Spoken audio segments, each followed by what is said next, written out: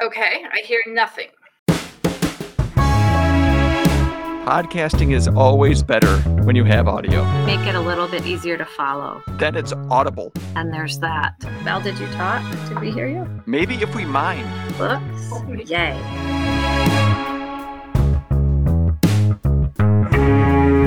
All right, hello and welcome to another potentially useful episode of the TCAPS Loop podcast. My name is Larry Burden, and she's celebrating spring by opening all the literary windows. It's Steffi Light. Before we introduce our special guest, let's turn the page on another TCAPS Loop moment of Zen. I find television very educating. Every time somebody turns on the set, I go into the other room and read a book. Groucho Marx. All right, so hey, Steffi, introduce our special guest. Yes, we have a very special guest. Melissa Bauman is our middle school library coordinator, our librarian at both East and West Middle School. And not only do I just love to talk to her about all things, not just library related, but April is School Library Month.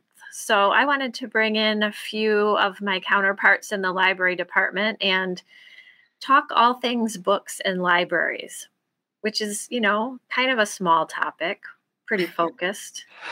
We can get that all in, the next hour. Yeah. I mean, Larry edits. 17-page bullet point document to actually discuss all the things. We'll have it all covered.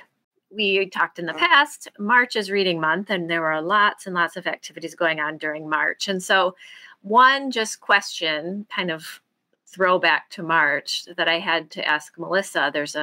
Melissa, I wanted her to just tell us a quick update about her tournament. She does a book tournament in March at both schools, and I'm curious about the winners. I mean, we know we ended up with North Carolina? Yes. Okay. Yeah. I will happily fill you in on that. Exciting times around here, that's for sure. But thank you for that lovely introduction, first and foremost. And I, too, love to talk to you about all things, even beyond books. Thank you. So March Madness, interestingly enough, the winner is the same. Hold on. We got to go. Don't put the cart before the horse. Give me the grade 8. Okay. Final 4, and then the winner.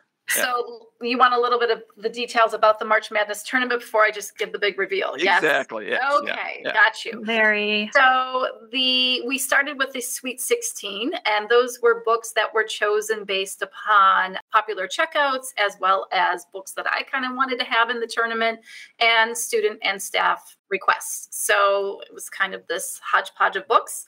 And I have questions about the selection committee there. I think we need to have a... You are welcome to send any questions you have, because you are speaking to the selection committee. There is only one. Anywho, so we did the Sweet 16. I send out a Google form weekly. The students vote during their language arts class. Prior to that first vote, however, each student completes a predictions bracket. So they go through all 15 games to determine who is going to win each of those games. And anyone that has a perfect bracket come the end of the tournament is entered into the prize draw, which is a new book of their choice. So this year, we did not have any perfect brackets. We had really some that were close. There were 2 students from East that had 14 of the 15 games correctly predicted. And there was 1 student from West Middle that had 14 of the 15 games. So, each week after the vote comes through with that Google form, I send out a little promotional video that gives them the update of who's advancing to the next round. That's often playing in the library, as well as hopefully being shown on the morning announcements and during their language arts classes. And then we, go to the next round, Elite 8 down to Final 4, and then the final game. And so it was determined at both schools, drum roll please, The Diary of a Wimpy Kid, The Meltdown, has taken the tournament at both schools. So that is where we are. I was at West yesterday, and there were these 4 sixth graders having a talk about the tournament, and they were very upset that Wimpy Kid took it. They were like, I would not have predicted that. And we talked about how last year, the Diary of a Wimpy Kid selection that was part of the 2021 tournament was eliminated fairly early on. So interesting. yeah. I like to hear the perspective of the kids on that. There are lots of kids that are popping into the library saying, wait, the board hasn't been updated yet. Like, do we know? And often at times I have to say, well, there are a few language arts teachers that didn't get to the vote yet. So we're going to have to keep those polls open for another day. That's exciting. There was some excitement, which is good. So did the students who ended up being the winners or, closest on the bracket, whatever, did those students select their book yet? I did hear from the East Middle student just today. Yes, he informed me that I will be picking up Wings of Fire, Book 15, Flames of Hope. Excellent. Wow. So really giving the people what they want. Absolutely. Well, I love that the prize is a book because how fabulous. And it makes me think about choice reading, like in the importance of students having choice, which really is all about what our libraries are doing. And as we kind of segue into April and we're into School Library Month and thinking about all of the things that happen in our school libraries and in libraries in general, access to choices. There's so much science behind when a child has a connection with a book, when they see themselves in the book, when they see others that they know in the books, when they feel more invested, more engaged, more interested in continuing to be a reader. And we know that there's so much out there that supports strong readers and their success in life skills. Absolutely. I find that I'm often working with the language arts teachers to encourage them to have students do a book tasting. Often when they start a new unit, they want the students to choose their free reading selection based on that theme. So I'll often say, hey, let's do a book tasting. In fact, I'm doing one tomorrow. The 8th graders are starting their Holocaust unit. And instead of just, having them come and just stare at the shelves, and, it just never looks promising when the kids are just going up and down the shelves. And, yes, I can pull some books, but unless I really bring their attention to it, I don't think that choice is really activated. They kind of just take one. So tomorrow we're doing a book tasting where I've pulled novels that complement the theme. They're going to sit down. They're going to have engage with at least 5 to 7 of those novels and then make a really informed decision about which one interests them and hopefully walk away with a book that they're going to read thoroughly and be excited about in the weeks to come. So when they do their tasting or when they engage with the book, what will you encourage them to do? We'll start by having the class come down. I have all the books will be arranged in kind of this fun Starbucks cafe setting. And the students will first browse. The first 5 to 7 minutes will just be visiting all 32 books that are out, just to kind of see which covers capture their attention. Hopefully I'll see them opening the books to see that summary or looking at the back cover. And then they'll make their first selection based upon that browsing. And then from there, then we'll have this little pamphlet that the students are going to take notes in. So they'll sit down, they'll read the first chapter or as much of that chapter that they can get in the time provided. And then they'll take some notes on that. What appealed to them about the cover? What's their interest level? Did the author hook you? Is this a book, the phrase is, that you would like to have a little bit more than a sip of, From there, they go to the next table or maybe slide to a different one at their current table. And we'll do that repeatedly until they've reviewed 5 to 7 books. I mean, that just sounds like, to me, the best thing that someone could ask me to do. And I know that I'm like a super book nerd, but please, I want to do that. I want to come to the book tasting. Yes. And because it's a tasting, I even have a little mint and a chocolate at each place setting. So, I mean, you had me at the books, but now you've got the chocolate. Now I'm just bribing them to really be engaged. But no, I'm excited. It's the first time I'm doing this format. In the past, I've done these snowball fights where the kids are crumpling up papers and actually throwing paper at each other for a period of 10 seconds. And then they grab whichever snowball landed near them and open it up. And that has a book summary on it. And then they have to take notes on that. So to save some trees this time, we're just going to do the book tasting. Less snowy. It's getting to be spring. Yes. Springing into a book tasting. I can't have any activity with snow in the title at this point. That sounds fantastic. And I saw a fabulous display related to the other thing with April. What's the other thing about April, Mrs. Bauman? Yes. Well, we've got a couple things going. We have the novels in verse in honor of Poetry Month. Because April is Poetry Month. Yes, April's Poetry Month. So we are showcasing novels in verse, and our Great Trojan Read and Great Titan Read competition, which is in effect. That started during March's Reading Month, so last month around the 12th, and it runs through the end of May. We are encouraging all students to read as many books, now not picture books, and books that they are not rereading. So these are new books. Although picture books are valid books, even for middle schoolers. Yes, but I want them to put not for the contest, though. So really, it's pitting 6th, 7th, 8th against staff. We're all battling to see who can read the most books. Once a student reads a book, they head to the library. We have a little display. We have the leaderboard tracking the competition to show who is in the lead. I think currently it's our 7th graders here at East Middle School and the 6th graders at West. And they come to the library, pick up a book ticket. The book ticket just requires them to answer a few questions about it, just provide a brief summary. And then we enter that into the log, and they get a point for their team. And then we have various prize days, which is why I brought this up. So our next prize day is on April 27th. So any student that reads a novel written in verse, there's a special book ticket for that. They can complete that ticket and turn it in on that day, and they will be entered in the prize draw, which we will randomly select one student from 6th, 7th, and 8th to come visit our prize bin. Okay, so there's fabulous things happening all over the place.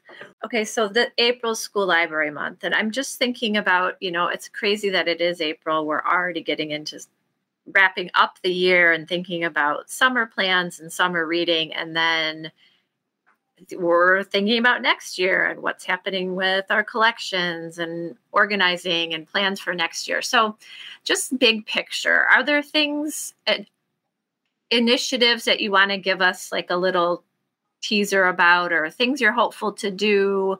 There are a lot of things on my to-do list or to explore list. I'm always in search of new ideas. I already have decided that I'm going to run the March Madness tournament slightly different next year. Okay. I'm going to launch reveal the books in the fall so that I can have this concerted effort to get students to read the actual titles. I think a lot of it's just like, oh, the cover, or yeah, I heard someone like that, or I'm just going to vote, even though the form says, if you haven't read one of these, feel free to just leave that blank. So I'm already budgeting to purchase copies, extra copies of certain titles. And then I will have a permanent March Madness display at both libraries so that the students will see those titles and hopefully read those in the months prior to March. That's really interesting. And that lines up actually more with the actual tournament. Yeah, right. And it will allow me to really push some of those titles that I think should be in the hands of our students. I think I'll focus on maybe 8 to 10 and then still leave, 6 spots available for that student input or staff input or other library staff members. So we've both been involved with Battle of the Books for elementary in different capacities.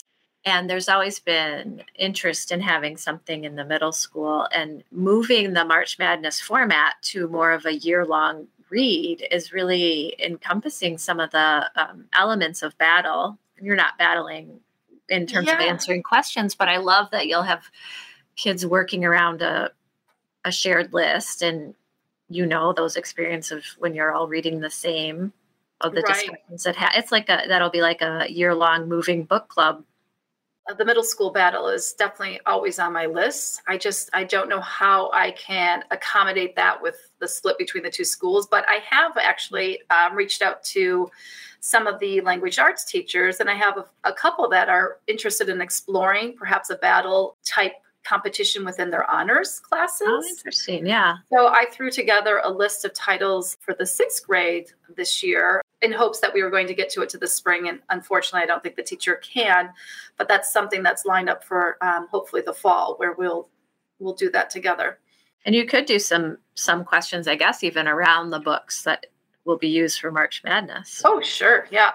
We were having to choose titles that we had extra copies of, so that more than one student could be reading that at a time. And so with those extra copies on hand, I definitely think there'll be some overlap. The bigger question really is more about the curation, how you actually put together your collection. And this is maybe a much bigger discussion. But I was thinking about it in terms of March Madness because, at the start of the year, you had talked about putting together this list of books that would be your Sweet 16 or whatever. Well, what if a new book gets released that's really popular amongst the students, and you would like to have that on the list, for instance? Melissa's running to BAM. So that's right. and that's my question is, through the summer, my assumption is that during the summer or spring or coming into school is when you kind of put together your collection. And then as the year goes on, are you like, okay, this is what I have, and then I'm just managing the collection? Or is the collection growing and moving throughout the year? The short answer is I'm doing collection development all year long. I budget for about 4 purchases, 4 book orders for the year. So I'm actually finalizing my last one right now, which will include some of those titles that I want to be on display for the fall in the new books section. If there are new titles that you're like, I would like to have, are you going to have like a 12, but then have some books that are play-in books so you have some room to kind of fill out your... Absolutely. Yeah. Okay. For like the March Madness, I'm thinking of like 8 right now so that they can, and then I'll probably gradually introduce them as books are released or as, something that escaped my attention the first round, like, oh my gosh, how did I not put that on the list? So yes, I won't launch all 16. I want to have some wiggle room there so that I can make it, I can give students access to those books that I really want them to be reading. So Larry, you bring up an interesting point though, as books are being published every day. And so Melissa and I are both on a committee for the state where we're selecting, it's called the Myself in Books list, and we're selecting inclusive books that are recommendations, but the books go through a really pretty lengthy process. There's 2, if not 3 readers, and there's a rubric that's filled out, but the publication dates can be 21, 22, but we have to get to a point where we have to be able to read everything that's on our list and make sure everything has time to go through the evaluation process. And we are adding to the list all along. So last year, doing the list, a book that there was a lot of excitement about came out early November, which was really late. No, it must have been October. But anyway, the list. So it's like, you can't ever, you're never done, right? Something new is going to come out and you're going to, you just at some point, you're like, okay, I've got to place this order with what I know I want right now. And then probably tomorrow I'm going to find 7 more things. But that's the good thing, right? There's no shortage of fantastic books in the world. I currently have a list going for early fall purchases. So that's something I'll hit probably at the end of August going into September and place that order right then. So I'm always thinking it might not work with this particular list in terms of budget, but it's on my list already. It's a good note for students to remember that the collection is not fixed. There's always something new in the library to pick out. Draw attention that we have a BookFlix bulletin board, so kind of resembles Netflix, where we have what's trending now, recently added, so that will kind of bring attention aside from the new books display in the library, just to kind of keep kids looking at those books and how they're changing. Larry, can I share my tech tool of the week? What made me think of it is a colleague in the library world has this in their signature line, but it's called Name Drop. And it's just a platform to record the audio of your own name. So what drew me to it is I wanted to make sure that I was pronouncing this person's name correctly. And then I saw, wow, easy. You just click on it and you hear them say their name. And being someone whose last name is not as easy to pronounce as it doesn't look like how it sounds. Not that it offends me when people say it incorrectly, but I thought, well, I'm going to try this. And I just thought I liked the option of being able to hear someone say their name. And one of the books on our list last year was all about, it was from the perspective of, I think, a kindergartner who had a first name that was always mispronounced and was, teachers, other classmates. And it was all about how it's really hard, especially for our littles or anybody, but when you're new to school or in a new environment and someone just perpetually doesn't say your name correctly, that is hurtful. And so I thought name drop was an excellent something to let people know about in case they want to share. I'll be checking it out after the podcast. I had a staff member come up to me today and ask me how to pronounce another staff member's name. Yes. And I guarantee the staff member they were referring to has had their name mispronounced their entire life. So if they would have had name drop, could have solved that. Could have solved that for sure. Yeah. When my son was in kindergarten at Carline, they would say your last name because it would be on the car for pickup. And they'd say Loot. And he wouldn't go because he never knew they were talking to him. So, whatever they said, he didn't recognize it as his name. So anyway, name drop. Awesome. In closing, you can find us on Twitter and Facebook. Rate and review the podcast on Apple Podcasts, Google Podcasts, Spotify, Stitcher, Audible, TuneIn, Pocket Cast, Downcast, Overcast, or wherever else you get your ear candy. Thanks for listening and inspiring. So you guys are already like a little wonky.